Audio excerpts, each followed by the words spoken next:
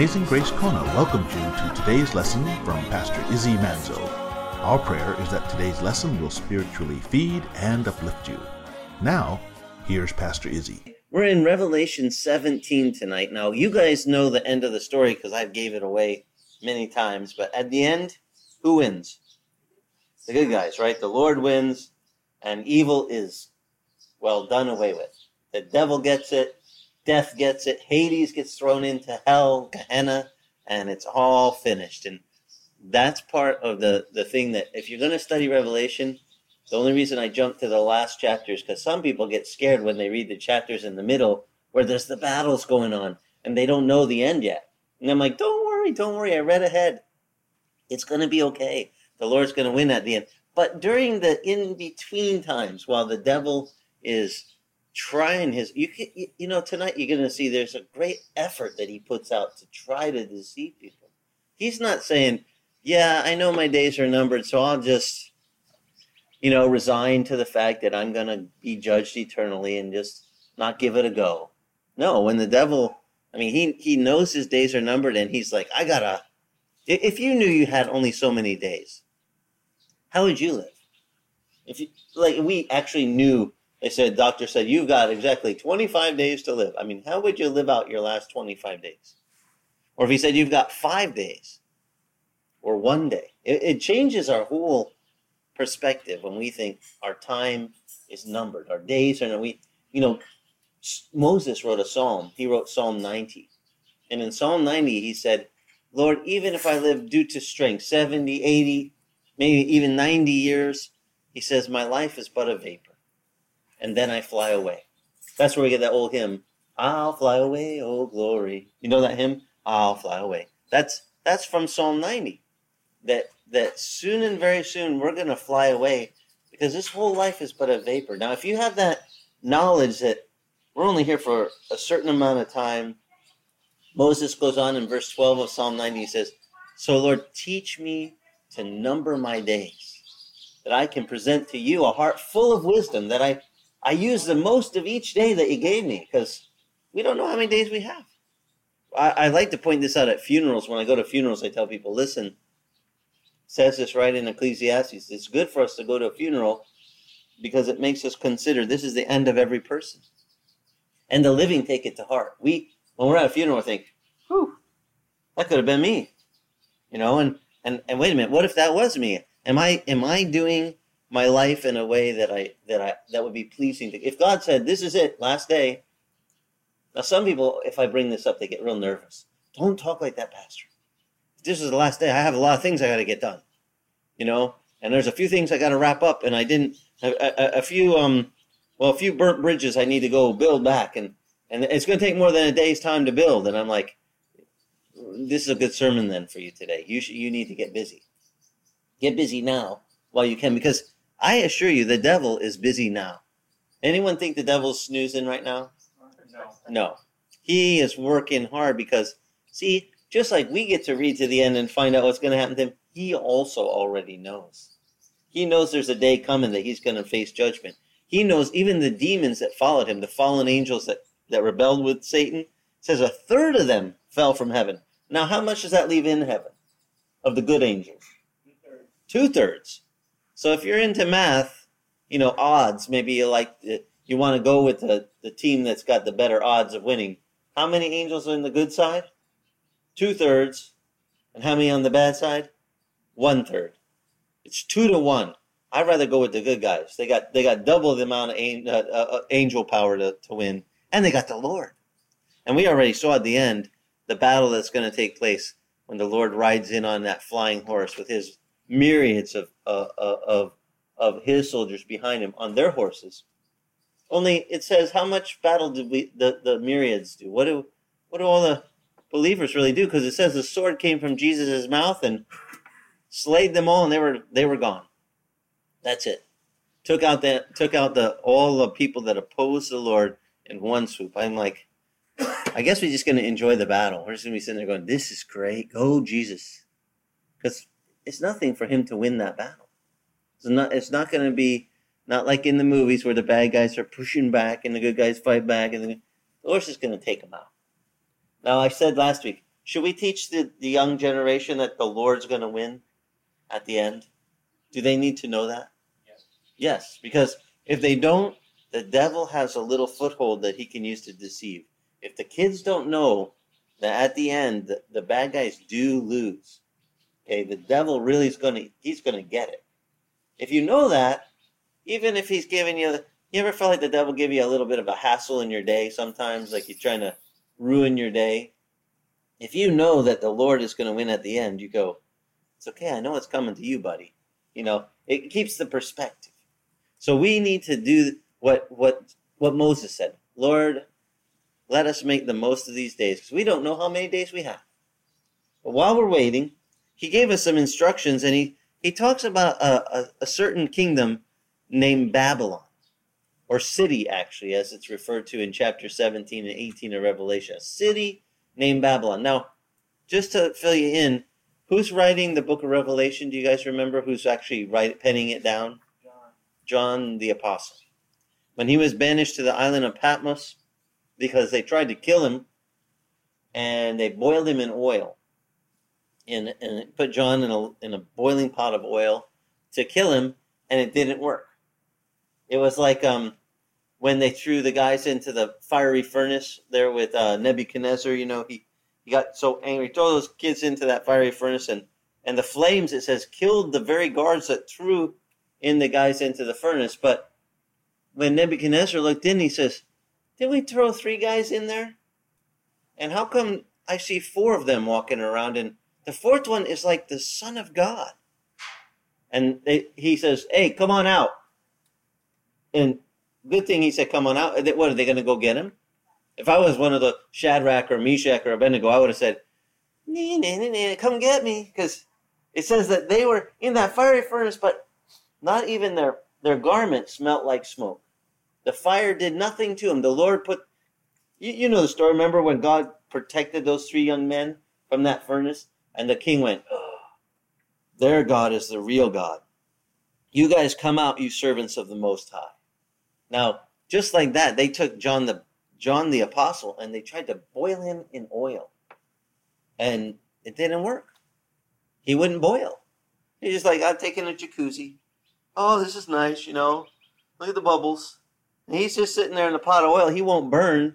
And they finally went, we can't kill this guy, so we'll banish him. And they banish him to the island of Patmos. Now, I laugh because the Lord, he has a great sense of humor. It's like, you're not done until he says you're done. I just want to, this is something I've learned from the Bible. When it's not your day to go, even if they throw you in boiling oil, guess what? You ain't going. I mean, the Lord will just say, nope, I'll just protect them. Not their day. And so the Lord knows the number of our days. And John didn't even die. So he's there recording this for us. And he's going to tell us about a city what is, in their culture, they're going to call it Babylon. This city. But you guys remember Babylon, the real Babylon, the one that I just told you about that Nebuchadnezzar was the king of, and he threw those kids into the fire first. Does anyone know their history lesson? When was that kingdom ruling the world? Babylon, by the way, was the first world ruling empire under Nebuchadnezzar. He ruled the entire globe. It was the first. If you're a history buff, there's only a few kingdoms that have ever ruled the entire globe. And the first was Babylon. The second was the Medo-Persian Empire, then the Grecian Empire under Alexander the Great, and then after that, the Roman Empire.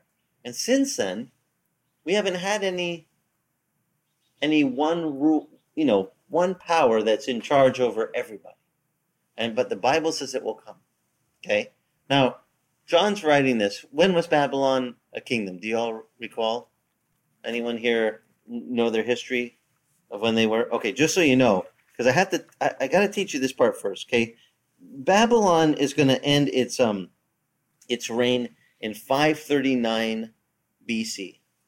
539 years before Christ came. And John is writing the book of Revelation around 70 AD. Okay, so you add 70 plus the 539, and you've got 609 years ago, Babylon died. I mean, Babylon was wiped out by the Medo-Persian army. So they haven't been around for, let's just round off, 600 years. It's a long time. If they've been gone for 600 years, I'm only pointing this out because some people, when they read the chapter 17 and 18 of Revelation, and it mentions this city called Babylon, they keep thinking of Nebuchadnezzar. And I say, wait a minute, let me just read it to you. And you guys try to figure out, what city is he talking about? He's not talking about the kingdom of Babylon. Now, who's John getting his info from? Remember? The angel of who? Who's angel? In the first part of the book of Revelation. Does anyone know? It was the angel of Jesus. Jesus has a private angel that gave John an escort through heaven and showed him all these things that would take place. What were, what was, and what will be to come.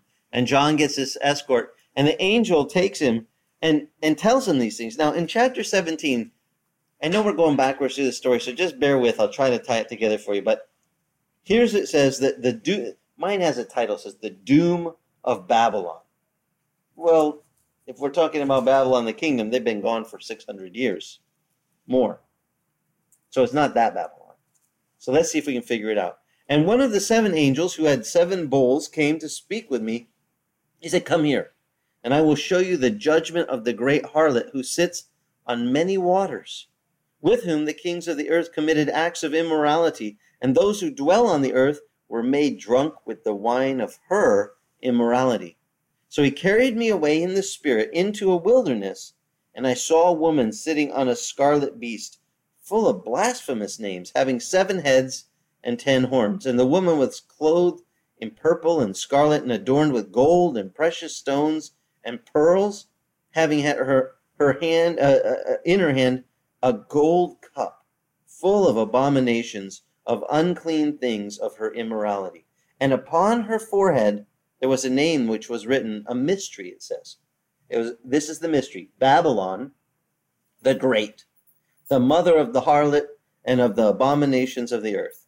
And I saw the woman drunk as with the blood of the saints, and with the blood of the witnesses of Jesus. And when I saw her, I wondered greatly. John is going, the angel says, come here, I want to show you something. And he sees can you imagine seeing this?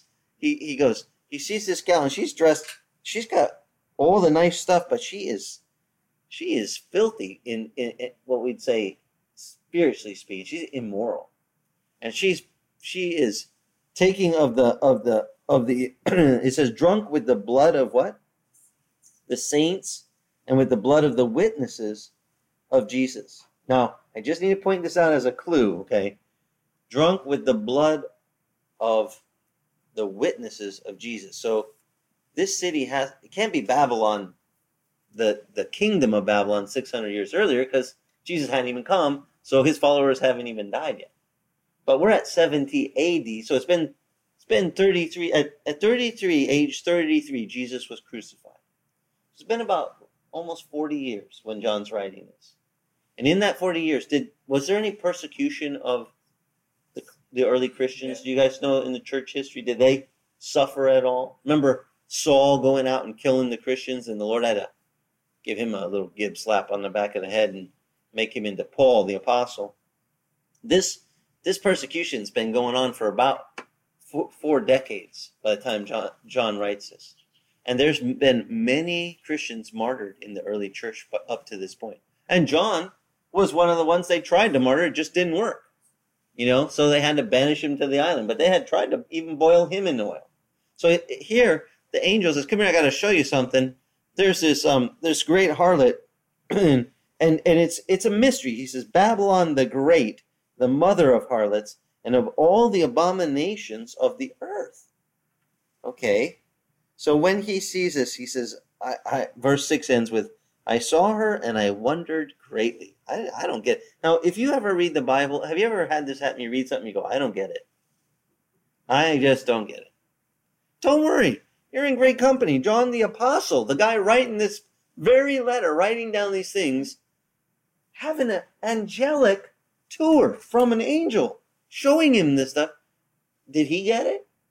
Nope. This is why I got to comfort you. If you ever read and you go, I don't get it, don't feel bad. Just, you're in good company. John the Apostle didn't even get it. He's like, I wondered what was going on. But listen to this. This is the beauty of it, of this chapter. And so the angel said to me, why do you wonder? He says, I'll tell you what this mystery of the woman is, and of the beast that carries her, which has the 7 heads and the 10 horns. The beast you saw was and is not, and is about to come up out of the abyss, and to go to destruction. And those who dwell on the earth will wonder. Now we saw, because we already read ahead, that the beast and the false prophet and those guys get chucked into the lake of fire. Yeah, they're already, but we're backing up in time a little bit as we're backing up in the book of Revelation.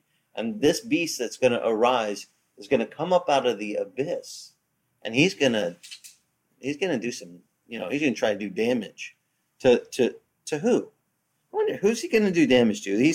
He comes up, it says, to all those who dwell on the earth, they will wonder, all those whose names have not been written in the book of life from the foundation of the world. When they see the beast, that he was and is not and will come. Now here is the mind that has wisdom. If you don't get it, let me help you. The angel's saying, let me help you.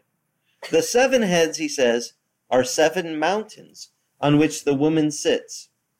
And the 7, they are 7 kings. 5 have fallen, 1 is, and another not yet come. And when he comes, he must remain a little while. And the beast, which was and is not, and is himself also the 8th, is one of the 7. He goes to destruction. Now the 10 horns which you saw are 10 kings, who have not yet received a kingdom, but they will receive authority as kings with the beast for 1 hour. And they have one purpose, that they give their power and their authority to the beast. So he gives us some clues. Here, you want to understand this? He says the 7 heads that you saw are 7 mountains. And they're 7 kings. And then there's this beast, and he's the 8th one, and he takes the place of one of the 7th. And the 10 horns are these 10 kingdoms, 10 kings, but they don't really have a kingdom. Now, I always laugh at this because I think, okay, we're trying to solve this, with today's. Do we have any institutions that have powers with 10 members that that don't really have kingdoms per se, but can give authority like they are kings? Like they're a kind of global type influence or power. We do. We have the United Nations right now. In fact, in 1948, before I was ever born, they did something really unique.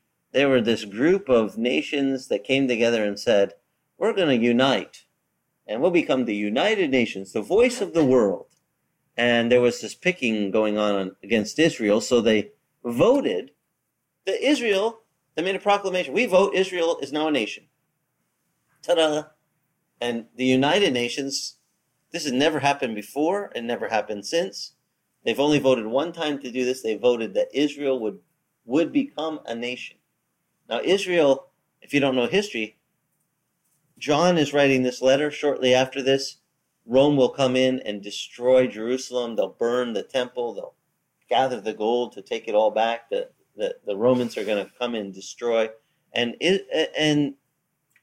Israel will lose their capital city, their stronghold, and be pretty much just what we call scoured or erased off the earth. For 2,000 years almost, they won't be a nation. Until this 10 united kingdoms say, you're a nation. Ta-da! And they become a nation. And I think, could that be the 10 kings that have no kingdom but give a power because we're trying to solve this. We don't know. I'm just suggesting it as a possibility. Now, see, some guys tell me, well, a city that sits with 7 hills. Oh, that's Rome. Because you might have heard the saying, Rome, the city set on 7 hills. So maybe Rome is Babylon. That's been a conjecture for many years. The guys that don't know a little bit more clues from the scripture. It sounds like a plausible thing. Rome might be the city set on 7 hills. But I'll read you a few more clues. There's another city that's set on 7 hills. Jerusalem. Jerusalem is a city also set on 7 hills. Now, there's a Mount of Olives right there where Jesus prayed and wept and looked over the city. And you can look across the hill there, the Kidron Valley, and you can see the Temple Mount, which is sometimes referred to as the City of David, or the Mount of... It's actually called the City of David, but they consider it a mountain.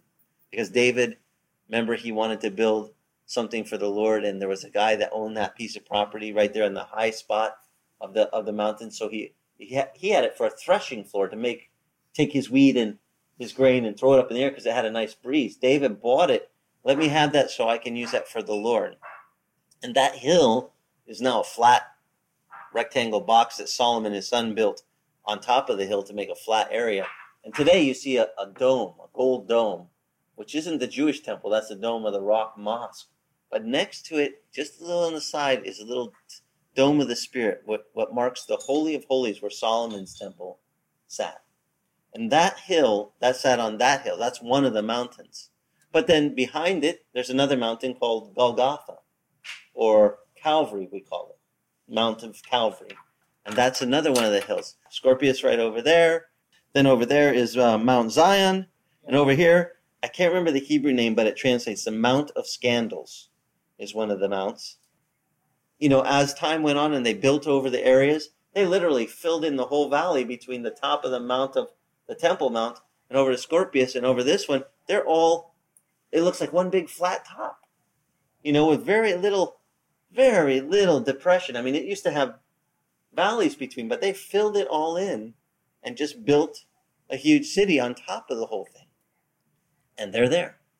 All these 7 hills, or 7 mounts, are all there. So here's another alternative besides Rome. It could be Jerusalem as the city set on 7 hills.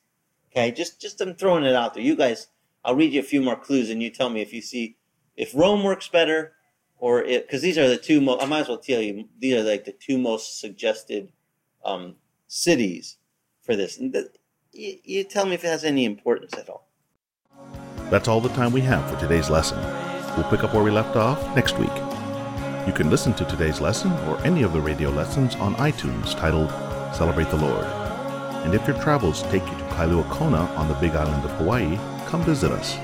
We meet Sunday mornings, 9 a.m. on the beach at the north end of the old Kona Airport. For more information on Amazing Grace Kona, go to our church website at amazinggracekona.com. Amazing Grace Kona is the original Calvary Chapel, Kona.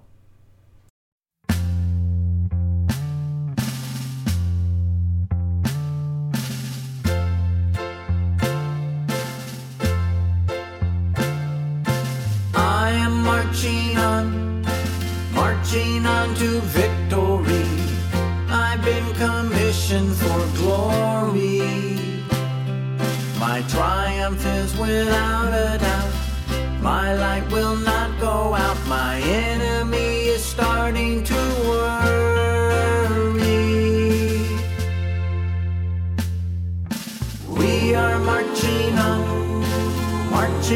to victory. We can't be burdened by trifle. We'll focus on the valuable, keep good available. We're guiding all who will to revival.